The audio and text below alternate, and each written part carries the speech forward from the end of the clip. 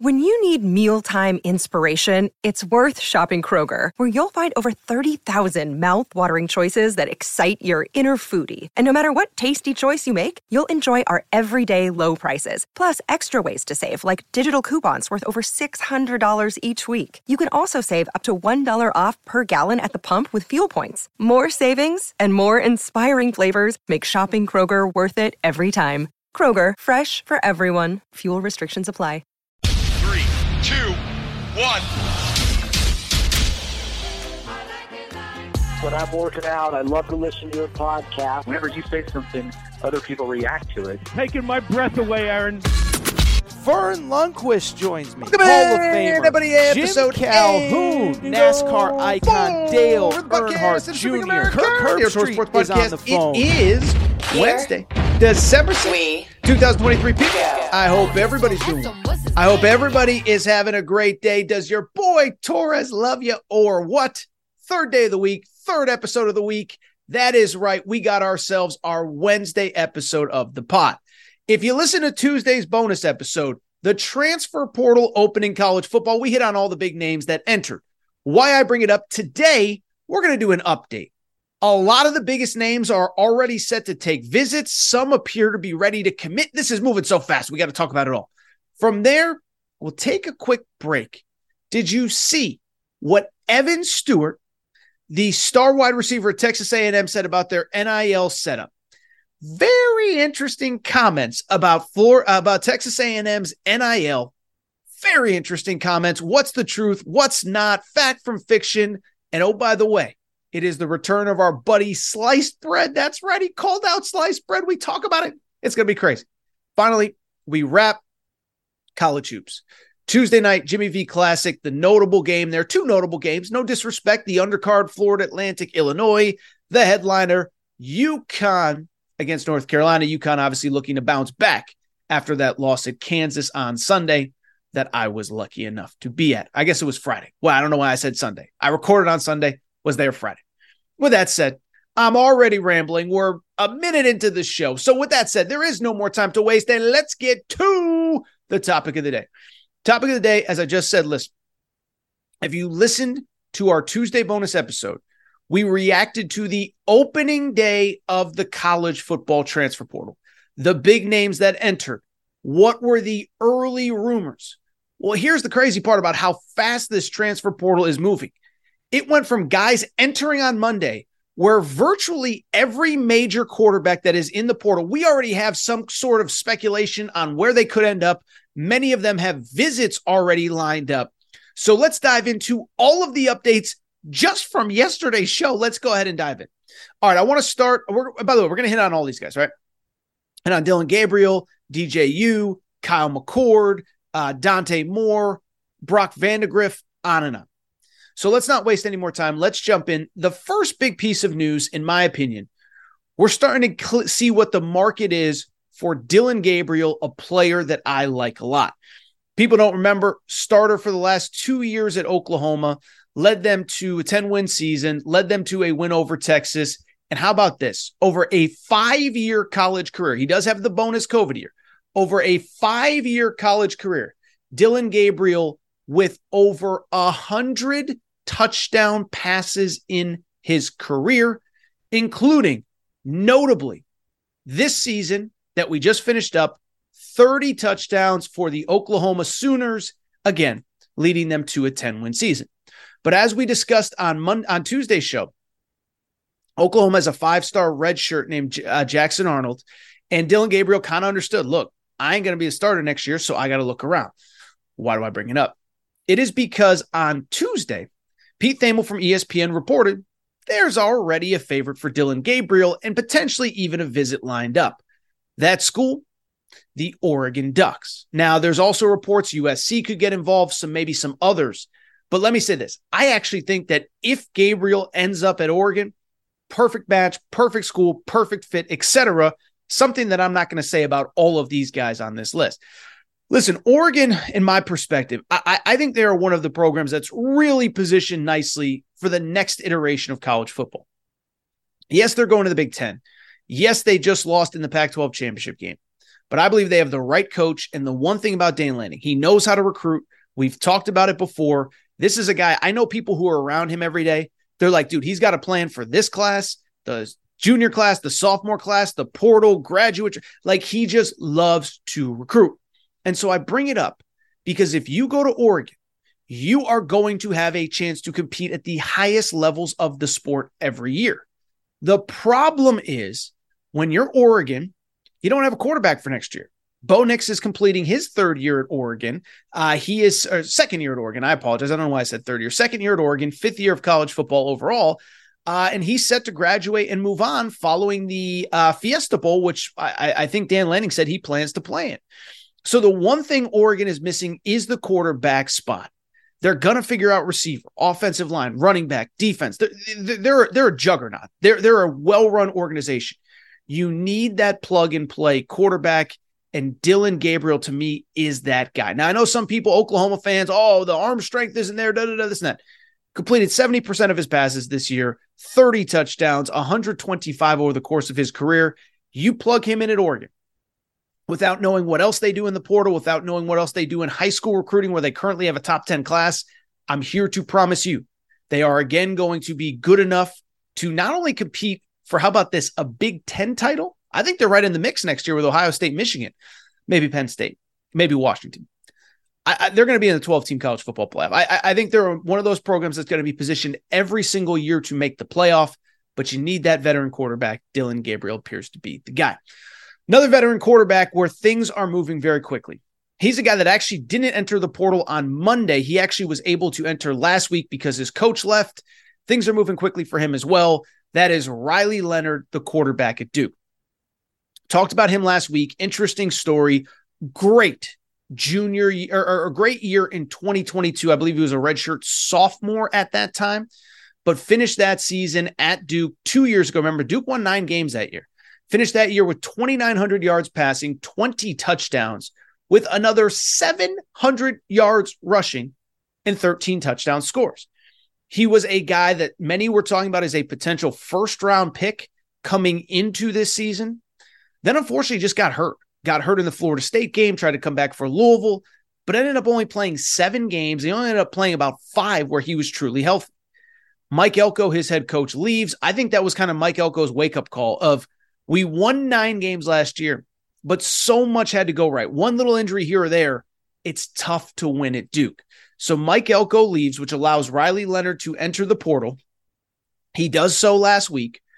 And as I said at the time, what was interesting about Riley Leonard's recruitment, he had a no contact on his recruitment. Why is that important? It means basically when you enter the portal, you can give out your information, how to get in touch, whatever. Or you can have a no contact, which means don't contact me. I'll reach out to you. It's kind of like a first date, right? A bet. You finish the first date. You don't call me, I'll call you. Well, that was what Riley Leonard did. And the speculation was he kind of already knew where he wanted to go. From the beginning, it appeared as though Notre Dame was the favorite. He is from Alabama, so there was talk about Auburn. But I bring it up, reports on Tuesday. Riley Leonard is visiting Duke on Wednesday. So by the time many of you listen, Riley Leonard is going to be on campus in South Bend. Don't be stunned if he commits this week. The one thing about the quarterback, free agency, if you will, the bottom line is there are a limited number of spots at big-time schools. Everybody wants a guy. And I just don't think most of these kids are going to take 2, 3, 4 visits because they want a place, they want to earn, they want to know their spot, get in, frankly, commit while the spot is still there. And then they got to get ready to enroll here in a few weeks, wherever they end up. So I wouldn't be surprised if we saw a Riley Leonard commitment over the next couple days. I expect it to be Notre Dame. Will not be surprised when it happened, but he will visit on Wednesday. And if it ends up happening, I think it's a good fit for him and Notre Dame. Notre Dame obviously loses Sam Hartman after this year.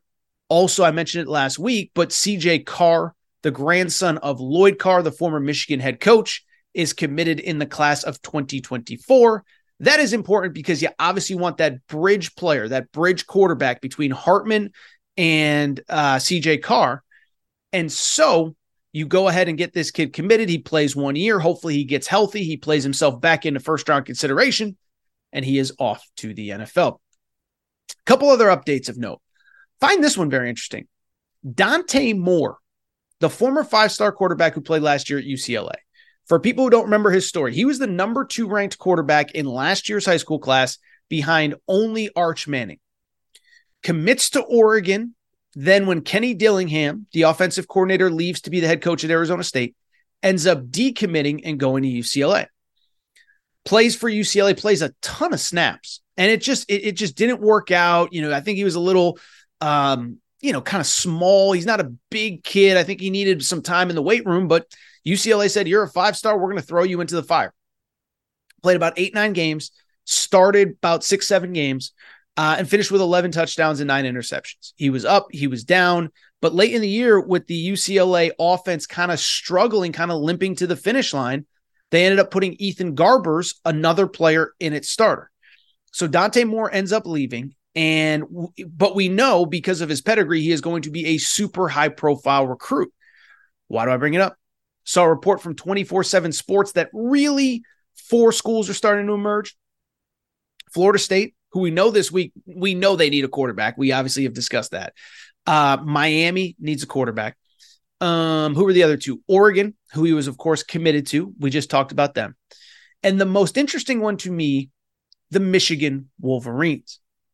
Remember, for people who don't know, Dante Moore is actually from Michigan, played at Martin Luther King High School in Detroit. And it was actually seen as like a big recruiting loss for Jim Harbaugh when he couldn't get this kid committed out of high school. So I just bring it up because there's also a report that the 2 schools, that Michigan and Dante Moore, have been in contact. I find it really interesting. Listen, bottom line is I think everybody expects J.J. McCarthy to be gone after this year. They're going to need a quarterback. They do have a quarterback committed in 2024 named Jaden Davis. So that's kind of an interesting scenario because you'd think that kid would expect to play as a second-year player in 2025. But I guess that's a bridge that you cross when you get there. We'll see if Michigan ends up being the school, but that'd be a big win for Jim Harbaugh. Again, a kid that they wanted out of high school, they did not get. For him to circle back, that would be a big deal. A couple other notes on Dante Moore. One, he did say, I'm not necessarily looking for a place that I can start, just be developed. Hard to argue with if Jim Harbaugh actually stays, that being a good spot to develop. So you have that. The other thing that I do think is worth noting, I think it's interesting that Ohio State does not appear to be in the mix on this kid. Ohio State, Kyle McCord, we'll talk about him in a minute, but this was a guy that I think everybody thought they would be involved in. It doesn't really feel like they are. If that's the case, do they have somebody else lined up? Maybe Cam Ward from Washington State. By the way, I hope you're following all this, but there's a lot of chess pieces with all of these high-level quarterbacks that are trying to find new homes. Couple other names that are worth monitoring here after one day. Just mentioned Kyle McCord. Talked about him on yesterday's show. Felt bad for him. Listen, when he left, I think one of 2 reactions happened. One, he was the starting quarterback at Ohio State. These kids are so soft. Why is he leaving? That was one reaction. The other reaction that I saw later was, Ohio State, they're falling apart. Their starting quarterback doesn't even want to be there.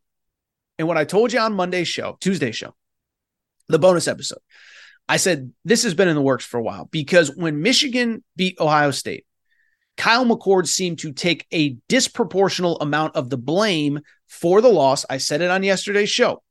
Remember, biggest drive of the season for Michigan. Ohio State has a $2 million a year defensive coordinator that's supposed to have solved all their problems. Then Michigan runs a 13-play, 7-minute drive, which ends up in a field goal, and Ohio State gets the ball back with like 45, 50 seconds to go, and McCord's trying to make plays. Not saying he's perfect. Not saying he's CJ Stroud. Not saying he's Justin Fields at Ohio State. Thought he took too much blame. And again, at the end of the day, it felt like this was one of the weird ones. Yes, you're the starter at Ohio State, but maybe the right move for you and the school, for everybody, for the player and for the fan base and for the coaching staff is for you to move on. Bring it up because I mentioned Louisville a few days ago. The one that appears to have emerged, Nebraska, is very involved with him. I think he either met or spoke with Marcus Satterfield, the offensive coordinator at Nebraska. Believe On3 was the first one to report that. And we'll see what happens. Listen, I'm not here to speculate. And I guess I am speculating, but I'm not here to really say what is or is not going to happen. This one does to me feel like a little bit of a weird fit. And let me explain why. Nebraska, when Matt Rule got there, he talked a lot about the importance of a dual threat quarterback, of a quarterback that can make plays with his feet. And that was why ultimately Jeff Sims got the job. And then after that, the backup replaced Jeff Sims, but that guy was kind of a dual threat quarterback as well. Why do I bring it up? It is because Kyle McCord can be described as a lot of things. Dual threat quarterback ain't one of them, okay? So Kyle McCord is a kid that I'm looking at the stats right now. Negative 65 yards rushing this year. Now, admittedly, in college, the way the stats work, we all know, is that obviously part of the stats are when you get sacked, the sack yardage counts against your rushing yardage. But Kyle McCord, I would not describe as dual threat. So I think with Matt Rule, I get it. You need somebody. I don't know if Kyle McCord's the guy, though. I'm going to look into this one a little bit. I don't know if this one makes sense. Two other updates really quick before we get out of here. I want to get to those Evan Stewart comments. One, DJ Uiagalelei, saw a report on him that he could be down to 3 schools. Those 3 schools, remember, he was at Clemson, got a lot of blame, then went to Oregon State. And when Oregon State's head coach Jonathan Smith left, he enters the portal. The 3 schools that I have seen him linked to is, one, I did see Florida State clearly needs a quarterback. We've discussed them plenty over the last couple of days. 2, Louisville, which needs a quarterback. And I'll say this, I have no skin in the DJU. I have no skin in the game on that one. He should go wherever he wants. Go play for Jeff Brom.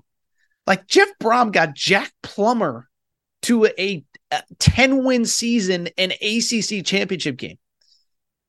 You might actually develop into an NFL quarterback under Jeff Brom, because the thing about Jeff Brom, he'll let you throw the football.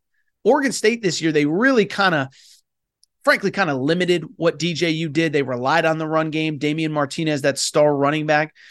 DJU, go there. The third school is Mississippi State. Remember, Mississippi State, Jeff Lebby, the Oklahoma offensive coordinator, just took that head coaching job. No, I'm throwing a lot of names out, but I just bring it up because Mississippi State, I think, is going to get a good quarterback. DJU, I would choose. I think any of those 3 are good options if you can get them. But if you can play for Jeff Brom, if you can play for Jeff Lebby, I think you do a lot worse. Last one that I can think of, but this one's important. Brock Vandagriff, the backup quarterback at Georgia. We talked about him on Tuesday's show again. A player that could have entered the portal last winter, really, decided to come back for the spring, compete for the starting job with Carson Beck. After the spring, he did almost transfer then, but remember, the SEC has a rule that in the spring, if you're playing for an SEC school, you can't, if you enter the portal, you can't go to another SEC school. That is important for obvious reasons, tampering, whatever. But I bring it up because Brock Vandagriff basically said, you know what? I can enter the portal now, but all of the options that I want might not be there. Why do I bring it up? He entered the portal on Monday. The first school linked to him was the University of Kentucky, who has to replace Devin Leary. And I bring it up because there was an interview. Steve Wiltfong, 24/7 Sports, interviewed Brock Vandagriff's dad, who said, we expect to make a commitment this weekend and we'll probably commit and then visit after. I mean, I'm not here to say anything negative about Mark Stoops and his staff. I mean, it's clear when you enter the portal and everybody knows where you're going and you're going to commit and then visit after.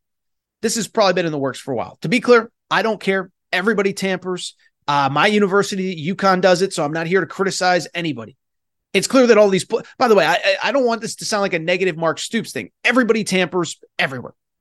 I just bring it up to say, by the way, I don't know if UConn tampered. I don't know if Kentucky tampered. Okay, so I don't need like people in the comments section like, oh, Torres just said Jim Mora. I don't know what Jim Mora does behind the scenes. What I'm here to say, everybody puts out feelers throughout the season trying to get a feel for who is going in the portal, who isn't.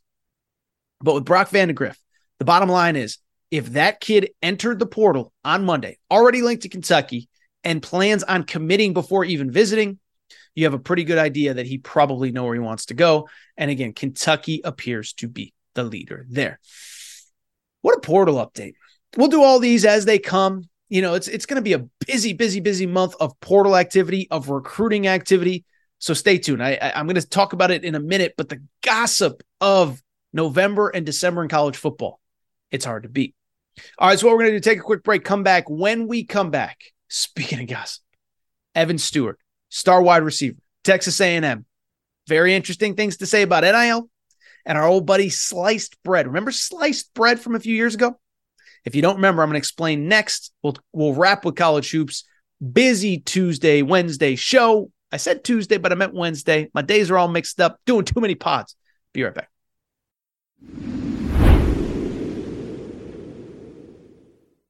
All right, everybody. I'm back. Gonna be back. I do want to switch gears. And let me say this, is that with the season, this is a fun time of year to do a show like this.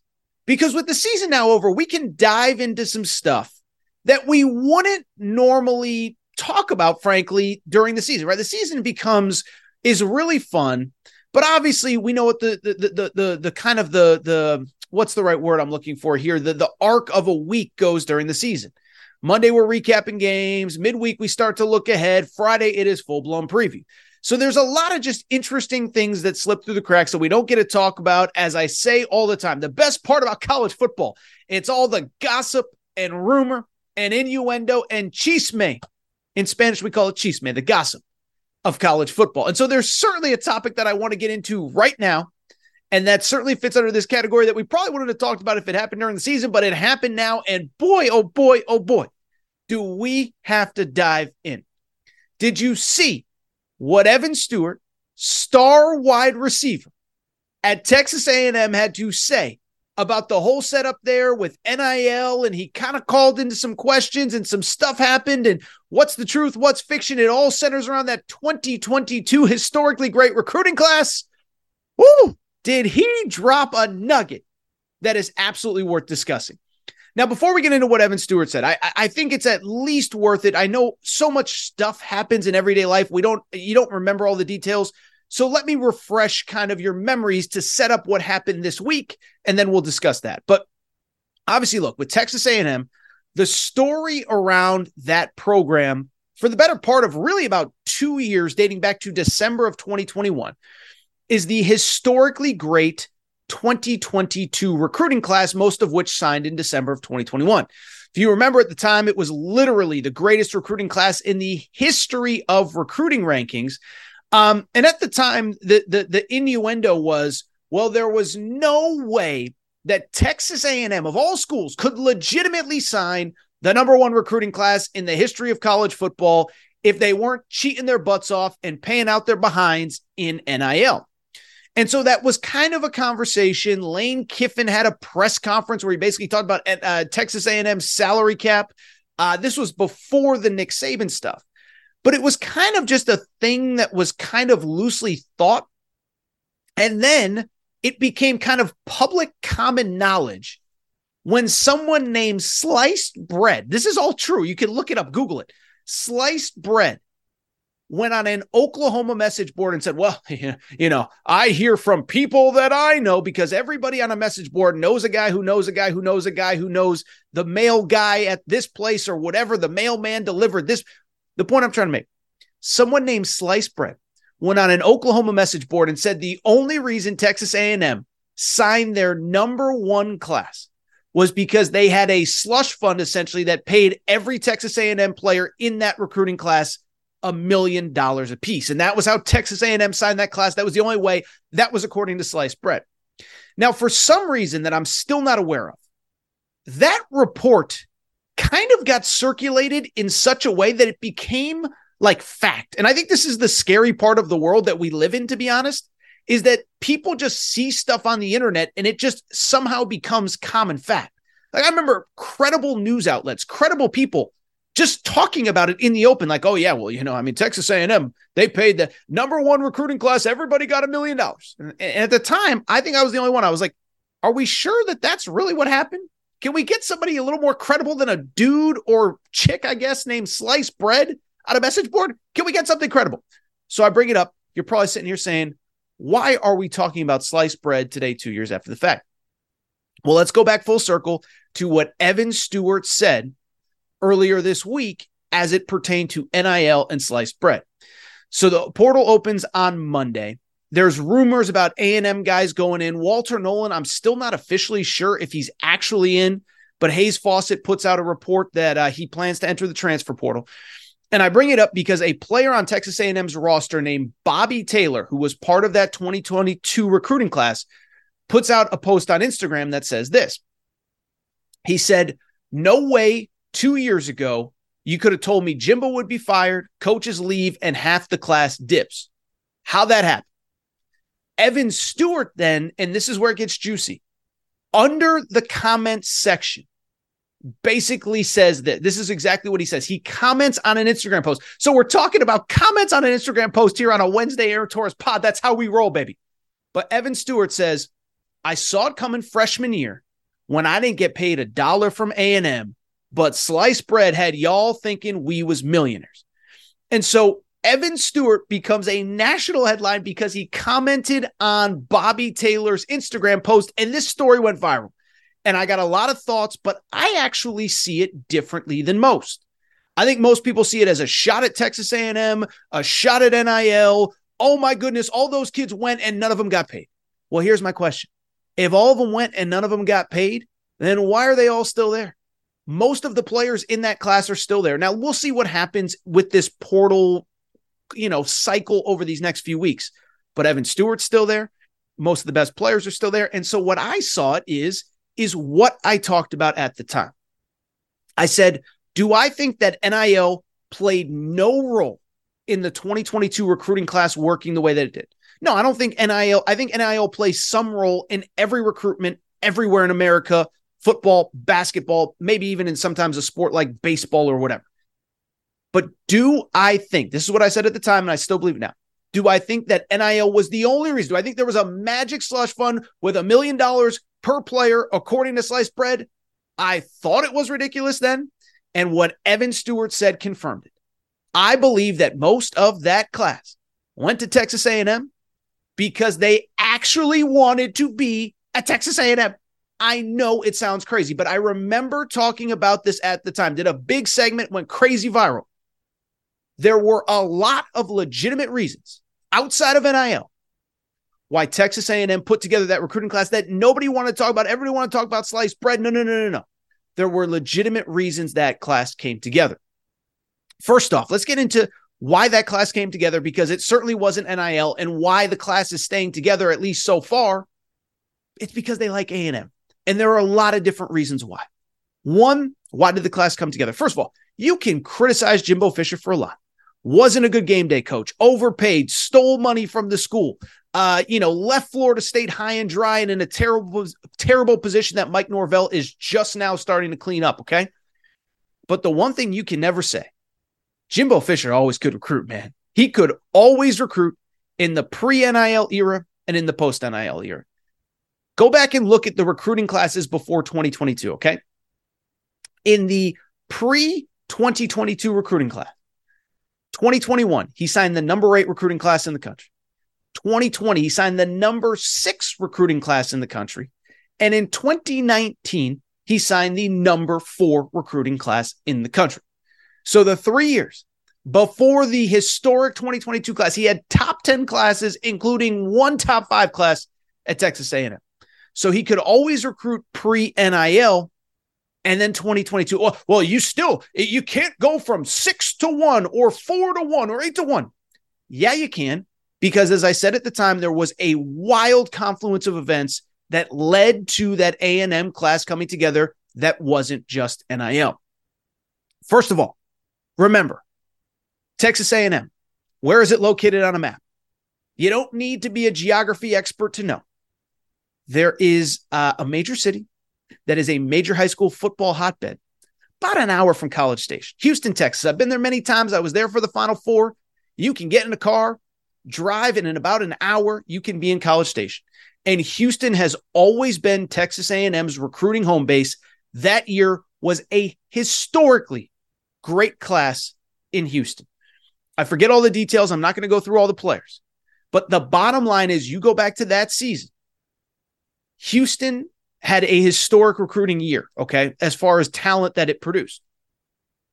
I remember there being a stat where it was like if Texas A&M only signed the kids out of Houston that they signed, or the Houston area, they would have still ended up with the number 12 class overall. So just the Houston kids, number 12 class, including Connor Wigman, who is going to be the starting quarterback next year. So that's one. Two, and I think this is important. Remember when most of those kids committed to Texas A&M. Remember, when a kid commits, for the most part, most kids commit the summer after their junior years. Summer after their junior years, they take all the campus visits, they get offers, they sit down with the coach in the office, they kiss babies and shake hands. Coach says, we want you. Kid says, I'm coming. Most kids commit in the summer of their junior year. Well, what was the summer of all those players' junior years? Let's do some math, okay? So they graduate high school in the spring of 2022, which means they started their senior years in the fall of 2021, which means most committed in the summer of 2021. Why is that important? Oh, I don't know. It was because Texas A&M was coming off the best season of the Jimbo Fisher era. They went 9-1 in the COVID year. Now, we can look back and say it was a mirage, an aberration. But at the time, Texas A&M finished 5th in the college football playoff rankings, nearly made the college football playoff. And so I bring it up because at the time, like there was a thought like Texas A&M really is on the rise. They just finished 9-1. They just finished 5th in the college football playoff rankings. And you don't think Jimbo Fisher sold that to those kids? Hey, we're really close. We're at number 5. You all come here. Guess what? We're going to be number 1 by the time you leave here. And they still might be. Maybe Mike Elko will get them there. Jimbo won't get them there, but they still might be if that group largely sticks together. Keep in mind also, a lot of those kids visited in the fall of 2021. What happened in the fall of 2021? Oh, Texas A&M beat Alabama. So even though it wasn't an incredible season on the field, most kids committed, then they're all visiting when Texas A&M beats Alabama. It all makes sense. Finally, and I think this is a really important part that nobody talks about. You know what else worked in Texas A&M's favor? A few things with the coaching carousel. One, Steve Sarkisian had just finished a bad first year at Texas A&M, 5-7 overall. Okay. Not here to pick on Steve Sarkisian. He's done an amazing job, has Texas in the playoff. He's the man. Can't knock him. I was critical of him in the preseason. He has that Texas program rolling right now. But he was coming off a 5-7 year. Texas was not a hot brand in college football at that time. But beyond that, that was a wildly volatile coaching carousel that led to a lot of Texas A&M success. Remember, that was the year. USC fires Clay Helton in September. LSU fires Coach O in October. That leads to Lincoln Riley leaving Oklahoma, Brian Kelly leaving Notre Dame. And then, oh, by the way, Florida fires Dan Mullen, Miami fires Manny Diaz, all in the same year. So think about that. Coaching changes at LSU, USC, Miami, Florida, Notre Dame, and Oklahoma. Why does that matter? There was a lot of kids that were committed other places that switched their commitments when the coach that was recruiting them left. We talked about this at the time. There was a 5-star, Gabriel Brownlow-Dindy, top 10 player in America, was down to Oklahoma and Texas A&M, commits to Oklahoma, ready to go to Oklahoma. Then Lincoln Riley leaves, says, I'm not going to USC. I'm going to go to Texas A&M. Still at A&M, by the way, at least as I know, unfortunately has dealt with a lot of injuries. Bring it up. Jacoby Matthews, 4-star safety from Louisiana. Forget if he was ever technically committed to LSU, but LSU was the favorite. Then Coach O gets fired. Ends up at A&M. Shamar Stewart, 5-star defensive lineman from Miami, was down to Miami, Florida, and Texas A&M. Miami fires its coach. Florida fires its coach. Shamar Stewart says, well, I'm not going to go play for Billy Napier. I don't know Billy Napier. I'm not going to play for Mario Cristobal. I don't know Mario Cristobal. Where does he end up? Texas A&M. So listen, goes back to what I feel like you ever see, if you haven't watched the show, you've certainly seen the GIF, the Johnny Drama victory GIF from Entourage. That's how I feel here, because to me, this vindicates what I said. I never believed that Texas A&M could not put together a recruiting class without egregiously overpaying for players. And by the way, I'll go back to what I said a minute ago. People want to say, oh, Evan Stewart was taking a shot at NIL. I don't think he was taking a shot at NIL. I think what he was saying was, if you thought that we were millionaires by coming to A&M, you're an idiot. And again, it goes back to what I said a minute ago. If it was only about NIL and they didn't get paid and that's all it was about, then why haven't all of them bounced? The only ones that have really bounced are the ones that were in trouble. Walter Nolan this week said he would go in the portal, but everybody else is still there. Now, it may change. I don't know. I'm just bringing it up to say this feels like victory for Torres because I never bought that dumb narrative, and neither should you. And by the way, 2 quick closing thoughts because I want to get to some other stuff. But I bring it up for 2 reasons. One, be careful the media you consume. Even good media members ran with that. Oh, I mean, everyone knows A&M's paying $1 million a year. Yeah, they're paying $1 million a year to 30 kids. There's a $30 million slush fund just lying around. The 3-star punter got $1 million coming to A&M. Really, that's what we're doing? So be careful. And then 2, lastly, I'll say this. I do think this is the lasting legacy of Jimbo Fisher. Wasn't good enough on the field. Didn't win enough games. Lost too many games that he shouldn't lose. We've been over that time and time again. But he proved you can recruit at an elite level at A&M. There are enough good players to go around. The resources are there. The facilities are there. The stadium, the game day experience is incredible. Now we'll see if Mike Elko, what he can do with the leftovers from that 2022 class. By the way, we'll see how much of that 2022 class ends up staying and finishing this thing out. But I never believed that story. Evan Stewart confirmed it. All right, so what we're going to do, take a quick break, come back. When we come back, we'll talk a little bit of college hoops. UConn, North Carolina, Tuesday night. You know I want to discuss that. Quick break. Be right back.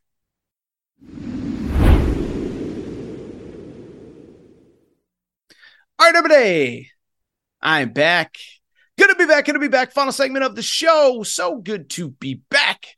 Do want to go ahead and wrap with just a little bit of college hoops. And listen, if you're a college hoops fan and you're like, Torres, why are you not talking more college hoops? I'm here to tell you. Give us a couple weeks. We're starting to ramp up. I got my eye on everything. I see what's going on. I just don't talk about it a ton because college football just ended. The portal just opened. Things are getting crazy in college football. But I'm here to promise you, we're talking so much college hoops here over the next 4 or 5 months, baby. December into January, into February, into March, plus the portal. Oh, it is coming. It is on like Donkey Kong, as the kids say. Anyway, I do want to get to a busy – that was awful. Forgive me. Busy college hoops night on Tuesday. Want to dive in. And obviously, look, I want to start the games that I think everybody kind of had their eye on. That was the Jimmy V Classic, New York City, Madison Square Garden. First of all, you don't need me to say, listen, I've criticized ESPN for a lot. I'm so glad that they continue this Jimmy V legacy, these games, what they're about, the speech, cancer awareness. I don't mean to get emotional or serious. This is a fun show. It's supposed to be a loose show, but this is a serious topic. And I'm so glad that they put a spotlight on this, on cancer research, on raising funds, etc. So credit to ESPN for a great event as always. And from a basketball perspective, let's start with the UConn-North Carolina game. Top 10 matchup. UConn, of course, the last time we saw them on the court was Friday night at Fog Allen Fieldhouse.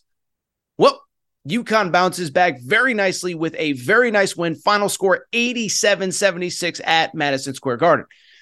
What was interesting about this game, a couple things. One, really chippy game early. And I give Carolina a little bit of credit, right? UConn likes to be the bully. They like to be tough. They like to push you around. North Carolina is a veteran team. Armando Bacot, fifth-year guy. RJ Davis, fifth-year guy. Bunch of graduate transfers, older players. They're not going to be pushed around. And so it got chippy early. Bacot gets a technical late in the first half. Cam Spencer gets a technical early in the second half. And it was just kind of a back-and-forth game until about 10 minutes to go. Now, what ended up happening? What happens in so many different UConn games, we've talked about it before. I just think UConn plays with an intensity and a relentlessness that eventually wears teams down. You saw it on Tuesday night. It was a 5-point game with 10 minutes to go. Then UConn kept getting the loose balls. They kept getting second, third chance points. Before you know it, it's a 10, 15-point game. They end up winning by 12 when all was said and done. From the UConn perspective, I think there's so many positives. One, first of all, you nearly won at Fog Allen Fieldhouse on Friday night. That's a positive in and of itself. But in terms of this game, very nice bounce back win. And really, it shows you how deep this UConn team is. Cam Spencer, who was banged up at Fog Allen, maybe had his worst game as a Husky, and it was because he had a turf toe injury. So I'm not saying he played poorly, but he finishes this game with 23 points.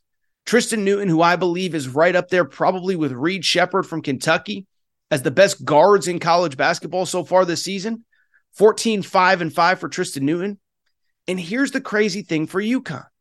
One, this is a positive, but Stephon Castle, true freshman, McDonald's All-American, likely lottery pick, just coming back from injury. And then UConn beats Carolina by double figures. I'm not sure that they got anything close to the best game from Alex Karaban or Donovan Clingan, who along with Tristan Newton are two of the three marquee returnees from last year's national championship team. Alex Karaban to me has All-American potential, but I'm just going to be honest, he has not been playing great of late, and that's okay. It's basketball. It's a process. It takes time. Not everybody's a finished product from day one. But he finishes with 16 points. I think a lot of people would say, well, I mean, Torres, what are you talking about? He didn't play well. I'm here to tell you, I've watched every game that he's ever played in college pretty much. He finished 2 of 9 from 3. He missed about 3 wide open threes that he nailed a year ago. It weren't even a question. Went down, no doubt about it at all. And you look at this year. This was a guy that was a 40% three-point shooter last year. Right now, he's shooting just 31% from behind the arc, and that's okay. It's going to take time. But the point that I'm trying to make, there's only room for him to grow. There's only room for Donovan Clingan to grow, who was in foul trouble and fouled out of the North Carolina game. Dan Hurley talked about it at Fog Allen Fieldhouse. He said, look, Hunter Dickinson, I don't want to speak for Dan Hurley. I don't know the exact quote off the top of my head, but he said Hunter Dickinson had a great game. But that's good prep for what we're going to get in Armando Bacot. And Donovan Clingan isn't playing good basketball right now. And so if you're a UConn fan, how can you not feel good? No, Stephon Castle's limited. Donovan Clingan isn't playing his potential. I think there's another gear for Alex Karaban. You still get a double-figure win against the Carolina team that came in 8-1. Last thought from the UConn perspective, let me say this. They had a freshman named Solomon Ball, Solo Ball. He goes by Solo in the UConn circles. Best game of his career, 13 points, 3 made three-pointers. I'm just here to tell you this. Listen, I'm not trying to be an arrogant UConn fan. If UConn gets 13 points a game, if they get that kind of performance from Solomon Ball, I'm here to tell you they're probably the best team in college basketball again. Now, I don't know if they can get that every single night, but again, Caravan's going to get better. Donovan Clingan's going to get better. Give it time. They're going to figure it out. So great win for UConn. They now have a couple games left. They do play Gonzaga, not this coming Friday, but the next one, if you're looking for another UConn marquee game. But I'm here to tell you, I think this team is starting to figure it out and starting to get better as they go into Big East play. Dan Hurley said it on Friday at Fog Allen. I was there. He said, look, this team has the potential to be as good or better than last year's team, but we're not there yet. From the North Carolina perspective, I'll say this. I like North Carolina. Now, maybe I'm a little biased. I picked them to go to the Final Four, but they are largely the team that I thought they would be coming into the year. As I said from the beginning, the whole messaging coming out of Carolina over the last, whatever it is, 8-9 months dating back to the end of last year. Remember, preseason number 1 last year, missed the NCAA tournament. The messaging was Caleb Love was kind of the problem. And I'm not here to say Caleb Love is a bad kid. I know the Arizona people love him. He's been great at Arizona. But what I said was I think the pieces fit better. I think Carolina is going to be pretty good. Well, as we record right here, right now, Carolina is 7-2 this season. They beat Arkansas in the Bahamas. They took care of business against some other teams. They opened ACC play with a win over Florida State. And, of course, that dominant win over Tennessee just a few nights ago in the SEC-ACC Challenge. Big night for RJ Davis, 26 points. But overall, I'm just here to say I like Carolina. I mean, look, I don't think they're like number 1 seed good. But if you watch the ACC this year, I think Miami's pretty good. I think Virginia is actually better than I gave them credit for. Duke is not as good as people thought. Clemson, I know Clemson's having a good year, but come on. Clemson's had good starts before. But you look at the ACC, I think Carolina can win this thing. Now, I think Virginia is going to win it because Virginia wins it every year. By the way, Duke overrated. We've talked about it already on like the last 3 episodes. But if you're Carolina, you got to feel good going into ACC play, 20 league games. I think you can finish second. I think you can finish first depending on how things go. But like what I see out of this team so far. So credit to Carolina, credit to UConn. Great game. Madison Square Garden. Both fan bases showed out well. UConn gets the win. Really quickly going through some of the other results from Tuesday night in college hoops as my voice starts to go. Sorry, I just talk all day, every day. So my voice is going to go at some point. It's going right now. Forgive me. First game at MSG was an interesting one. Illinois plays Florida Atlantic. And Illinois, to its credit, takes care of business in that one. The final score in this game, 98-89. Villanova did not get the victory on Tuesday night. We'll talk about them in a minute. But Illinois gets the win 98-89. The interesting little nugget from this game, you can throw this around at your next cocktail party, share with friends and family. In the history of the Jimmy V Classic, there was one performance better than what we saw from 2 different Illinois players on Tuesday night. So Jay Williams, currently of ESPN, has the all-time scoring record in the Jimmy V Classic. Number 2 and number 3 are Terrence Shannon Jr. and Marcus Domashek, however you say his name. Illinois fans, forgive me. He's a baller. Domashek, I think is how you say his name. He is a baller. Each of them finished with 33 points. And so Illinois gets the win. Let me say this about Illinois. If you listen to this show closely, I said Illinois played on the opening week of the season. They played Marquette at home, and they were in complete control. Marquette rallied to win. I said, that's like the best win we're going to see all year. Marquette going into Illinois and winning. But I bring it up because if you remember in the preseason, Illinois played Kansas at home in a charity exhibition in which both teams were trying to win that game. And Illinois came out with the victory. And so I bring it up because I think Illinois is about one of the 10 to 12 best teams I've seen in college basketball this year. Only loss right now was to Marquette at home. Marquette's really good. And that 3-headed monster of Marcus Domashek, Coleman Hawkins, and TJ Shannon, Terrence Shannon Jr., that's as good as any trio in college basketball. And so in a year where, I'll be honest, don't really trust Purdue. We'll talk about them at some point down the road. Michigan State lost again on Tuesday. We'll talk about them momentarily. Why can't Illinois win the Big Ten? Now, Purdue should be favored, but Illinois has all the pieces, that 3-headed monster. They got dudes, man. I'm here to tell you, Illinois is a really good team. Look out for them. I think I said it after the Marquette game. I said, look, they're a team that I think if I had to do my preseason top 25 over, I think I had them 26, 27. I would have had them in the top 20. That was probably a team that I missed, but Illinois gets the win. Really quickly, I want to give credit to Florida Atlantic because, listen, they made a Final Four last year. We all know that. And I think there's a natural inclination. Small school makes a Final Four. And it is worth noting, like they easily could have lost in the first round of the tournament last year to Memphis. I think the stat was like Memphis had the ball like up 4 with like 30 seconds to go and somehow lost the game. But I bring it up because when you bring everybody back in college basketball, everyone just assumes like, oh, you're going to keep doing what you're doing. And it doesn't always work like that. But the Florida Atlantic guys seem to be bought in. This was a game they easily could have won. Want to go ahead and give them a little bit of credit because I thought they were just as good as Illinois. And Illinois, I believe, is as good as any team in the Big Ten. Crazy thing from the Florida Atlantic perspective, their big guy, Vlad Golston, it was in foul trouble the entire game, Golden the entire game, still finished with 23 points in this game, but played far from his best game. But overall, Florida Atlantic, I'm just really impressed. I really thought, okay, they struck lightning in a bottle. How good are they really? Da-da-da-da-da. Well, guess what? They're sitting at 7-2. They won one of the MTEs. They beat Texas A&M, which is a really good team this year. They also took care of business against a Butler team that has been surprisingly good so far this season. Butler sitting at 7-2 coming out of Tuesday night. So I just give Florida Atlantic credit because I think they're better than I thought.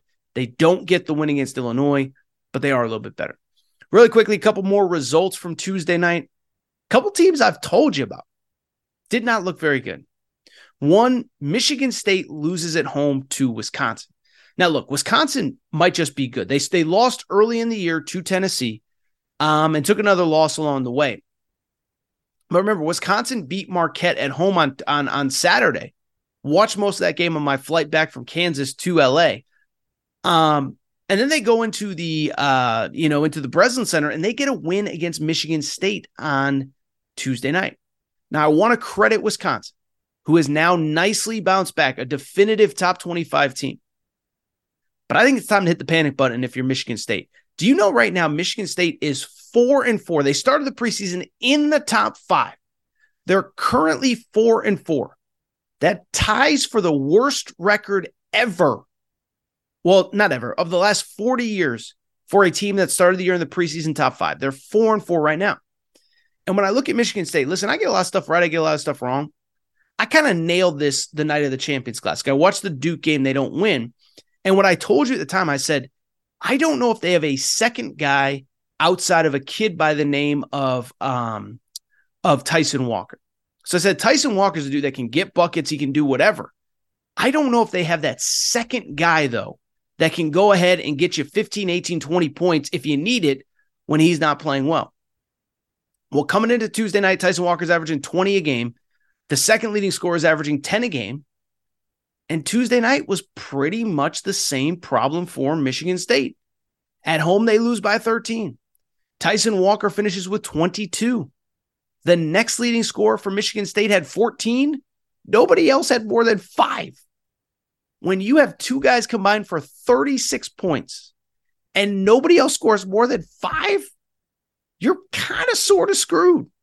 And that's kind of who I think Michigan State is this year. I just think they are what they are. They're fine. They're not elite. They'll probably make the tournament. They might win a game because Tom Izzo's a great tournament coach. I think they're limited in what they do. I don't think they're a top 25 team. I'm sorry. I think that's the fact. I hate to say it, but it's the truth. So Michigan State takes a loss. Congrats to Wisconsin. Really quickly, one other result. Got to talk really quickly about Villanova at Kansas State. This is part of that Big East, Big 12 challenge, which, by the way, the Big East is getting punked hard in this event. I don't think you can really blame UConn for losing at Kansas on Friday night, but that was part of this event. Providence lost at Oklahoma. I like Providence, but Oklahoma is undefeated. Oklahoma plays Arkansas this weekend, by the way. But I bring it up because Villanova lost on the road to Kansas State. Now, I'm not here to freak out about Villanova losing at Kansas State. Kansas State plays in a building called the Octagon of Doom, as tough of a place as anybody to play in college basketball. At the same time, with the loss, Villanova is now 6-4 overall. They've now lost 3 straight games. They lost to St. Joseph's last Wednesday. They lost to Drexel last Saturday.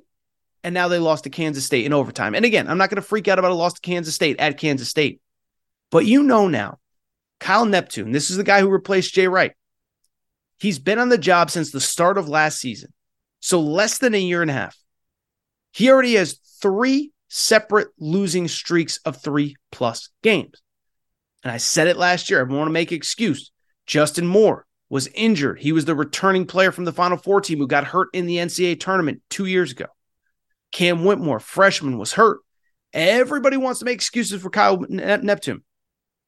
And I said, you're Villanova. You're losing games that Villanova should never lose, period. Well, now they're 6-4. They have a loss to St. Joseph's. They have a loss to Drexel. They have a loss to Penn. And I think it's officially time to do the panic button. If you want, I guess, some entertainment, I wouldn't do this if I was a Kyle Neptune supporter. You search Kyle Neptune on Twitter right now, it is not pretty. Villanova is 6-4. They are struggling. The wild part is they won the battle for Atlantis. They beat Carolina, they beat Texas Tech, and they beat Memphis in Atlantis. But they have now lost 3 in a row since getting back to the States, and they are a team that is as confusing as any as Villanova takes its 3rd straight loss on Tuesday night. All right. I think that's it for this episode of the Aaron Torres Sports Podcast. What a show. Covered a lot of ground. There's no show in America that covers ground like your boy Torres does. But with that said, it is time for me to get out of here. If you're not subscribed, please make sure to do so. Apple, Spotify, Amazon Music, Google Music, wherever you listen to podcasts, make sure to subscribe. Also, make sure to rate and review the show. Go ahead, give us a quick 5 stars. Let us know what you like, what you don't like, all that good stuff. Make sure you're following on social media at Aaron_Torres on Twitter, at Aaron Torres Pod on Instagram, Aaron Torres Podcast Questions at gmail.com.